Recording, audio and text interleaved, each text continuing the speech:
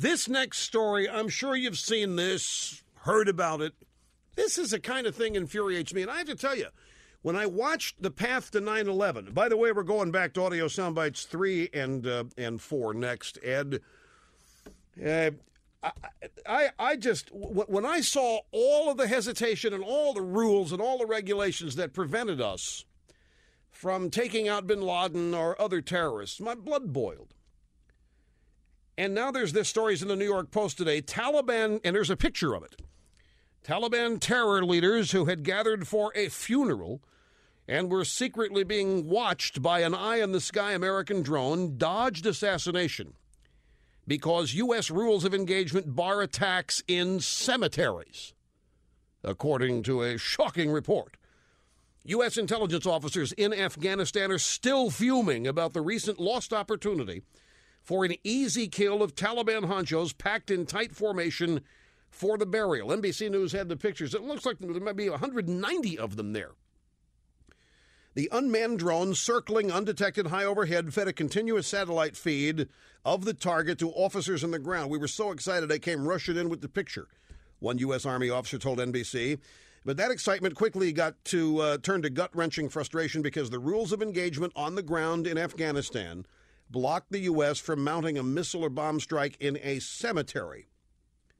According to the report, Pentagon officials declined comment, referred the New York Post to Central Command officers in Afghanistan who didn't respond to requests for comment or explanation by press time. Now, the Taliban bombs other Muslim funerals. The Taliban hides behind women and children, as does Al-Qaeda and all of these other terrorists. This is a new kind of war, and we're going to have to rethink these rules. I know why we do it, folks. I know why we do it. We do it to maintain the United States' dignity and so forth. I understand that blowing up cemeteries and this sort of thing, but man, when these people are, we spell out hiding places for them in the process. Let me go back to this. A couple more sound bites here on the path to 9/11.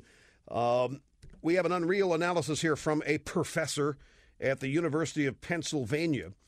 His name is Michael Delicarpini, and being interviewed by PBS correspondent Jeffrey Brown, who says there have been reports in recent days about ties between the filmmakers, the path to 9/11, and conservative causes or organizations. I would quickly add it's not quite clear what that means exactly or what those ties would mean, but because it's been so much discussed, in what ways would that matter to you? Perhaps in what ways wouldn't it matter to you? I think it matters a lot. And the ties are both with the director and with the screenwriter, and they have to do with involvements with organizations that have, as part of their mission, bringing more conservative views into mainstream media. What the audience needs to know, and what needs to be upfront with people as they view it, if they're going to watch it critically and understand what's being said to them, is that that's the case. I would put on the network a very strong obligation to let its audience know that they are getting a film that comes from a point of view, even if there is an effort to make that point of view more subtle. Stop the tape. Stop the tape. Mr. Delicarpini. Would you also agree that we need such disclaimers in front of practically 90% of the movies that come out of Hollywood for the big screen and for television? What is this? To say that there is an agenda behind movies is new and only conservatives are doing it? And the public needs to be warned about this? And by the way, what is so threatening and what is so dangerous about conservatives in Hollywood attempting to produce and write and distribute product? Well, I'll tell you what's so threatening about it, folks. The same way this program threatens them. They used to have a monopoly. And they're worried sick they're going to lose it. This movie, The Path to 9/11, was an earth-shattering thing. Well, there's no crime in being... Yes, there is. Conservatism is criminal.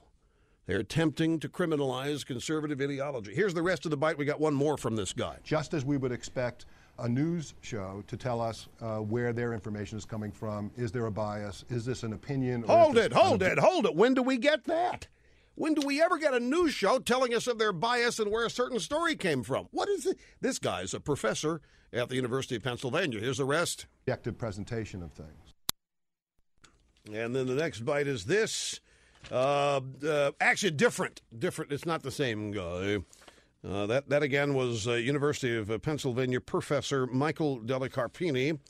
On MSNBC yesterday, the anchor babe, Melissa Rayburger, talking to Democrat strategist Flavia Colgan. Maybe it's Flavia. I don't know.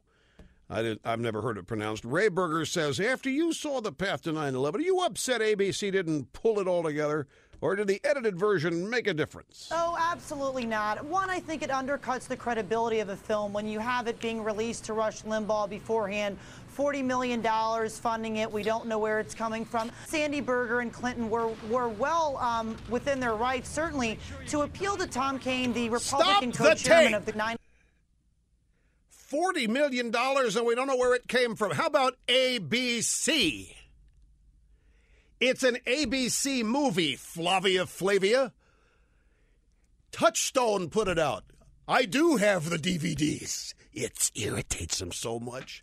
They can't get over this. They're beside themselves with the fact that I got the DVDs. But I wasn't the first Flavia. How many times have I got to say this? This movie was screened at the National Press Club, and half the audience was Democrats, including Richard Benveniste and some people from the 9/11 Commission. I was not first on the list. I had nothing to do with writing this thing. I didn't even talk to Cyrus Nowrasteh in the process. All I knew was some years ago he was working on it. But frankly, when he told me about it, it went in one ear and out the other because I figured this thing doesn't have a prayer. But go for it, Cyrus. I didn't even get all the details. I had no clue what this thing was going to be before they think I wrote it. They think I guided Cyrus or what? Cyrus and his people. This is an ABC project, folks. This is an ABC project. And I'll bet you before all this hubbub came up, this thing was so good. I will bet you ABC, Iger, thought it was one of the greatest things they'd ever produced internally. This University of Pennsylvania professor, for just a second, Michael Delicarpini, PBS NewsHour with Jim O'Lara, being asked about the movie, The Path to 9/11. And I'm not going to listen to the whole thing. Stand by, Ed, for when I tell you to kill it. I think it matters a lot. And the ties are both with the director and with the screenwriter, and they have to do with involvements with organizations that have, as part of their mission, bringing more conservative views into mainstream media. What the audience needs to know, and what needs to be upfront with people as they view it, if they're going to watch it critically and understand what's being said to them, is that that's the case. I would put on the network a very strong obligation to let its audience know that they are getting a film that comes from a point of view. Stop the tape. All right, sir, Mr. Delicarpini, let's say I were to take your suggestion as something useful and valuable. I would then say this to PBS and the NewsHour with Jim Lara. The next time you have University of Pennsylvania professor Michael Delicarpini on, inform your viewers he has a point of view. Inform your viewers where he comes from. Inform your viewers whether he's a liberal criticizing what he thinks is a conspiratorial conservative movie. I mean, if it's good for the goose, it's good for the gander. If conservatives in Hollywood have to identify their work, we're conservatives, and this has a conservative slant, then I think every liberal ought to be forced to do the same thing. People, you know, all these professors and all these elitists, the smartest people in the world, cut above, and they're not. They're so easily refutable that it's refutable for those of you in Rio Linda that it's hardly worth the time. I want to go back and correct something, folks. I said a moment ago that these libs think that I co-wrote The Path to 9/11 because I'm a friend of the writer Cyrus Nowrasteh. And they think, and they're out there trying to say that the guy released a Limbaugh first. They're trying to imply Limbaugh was in on it. Here's the bottom line. They know I had nothing to do with this. They know full well I had nothing to do with any aspect of this movie. This is just the way they do things, typical smear tactics. I'm bad, Cyrus Nowrasteh is bad, that equals the movie is bad. They do it to people.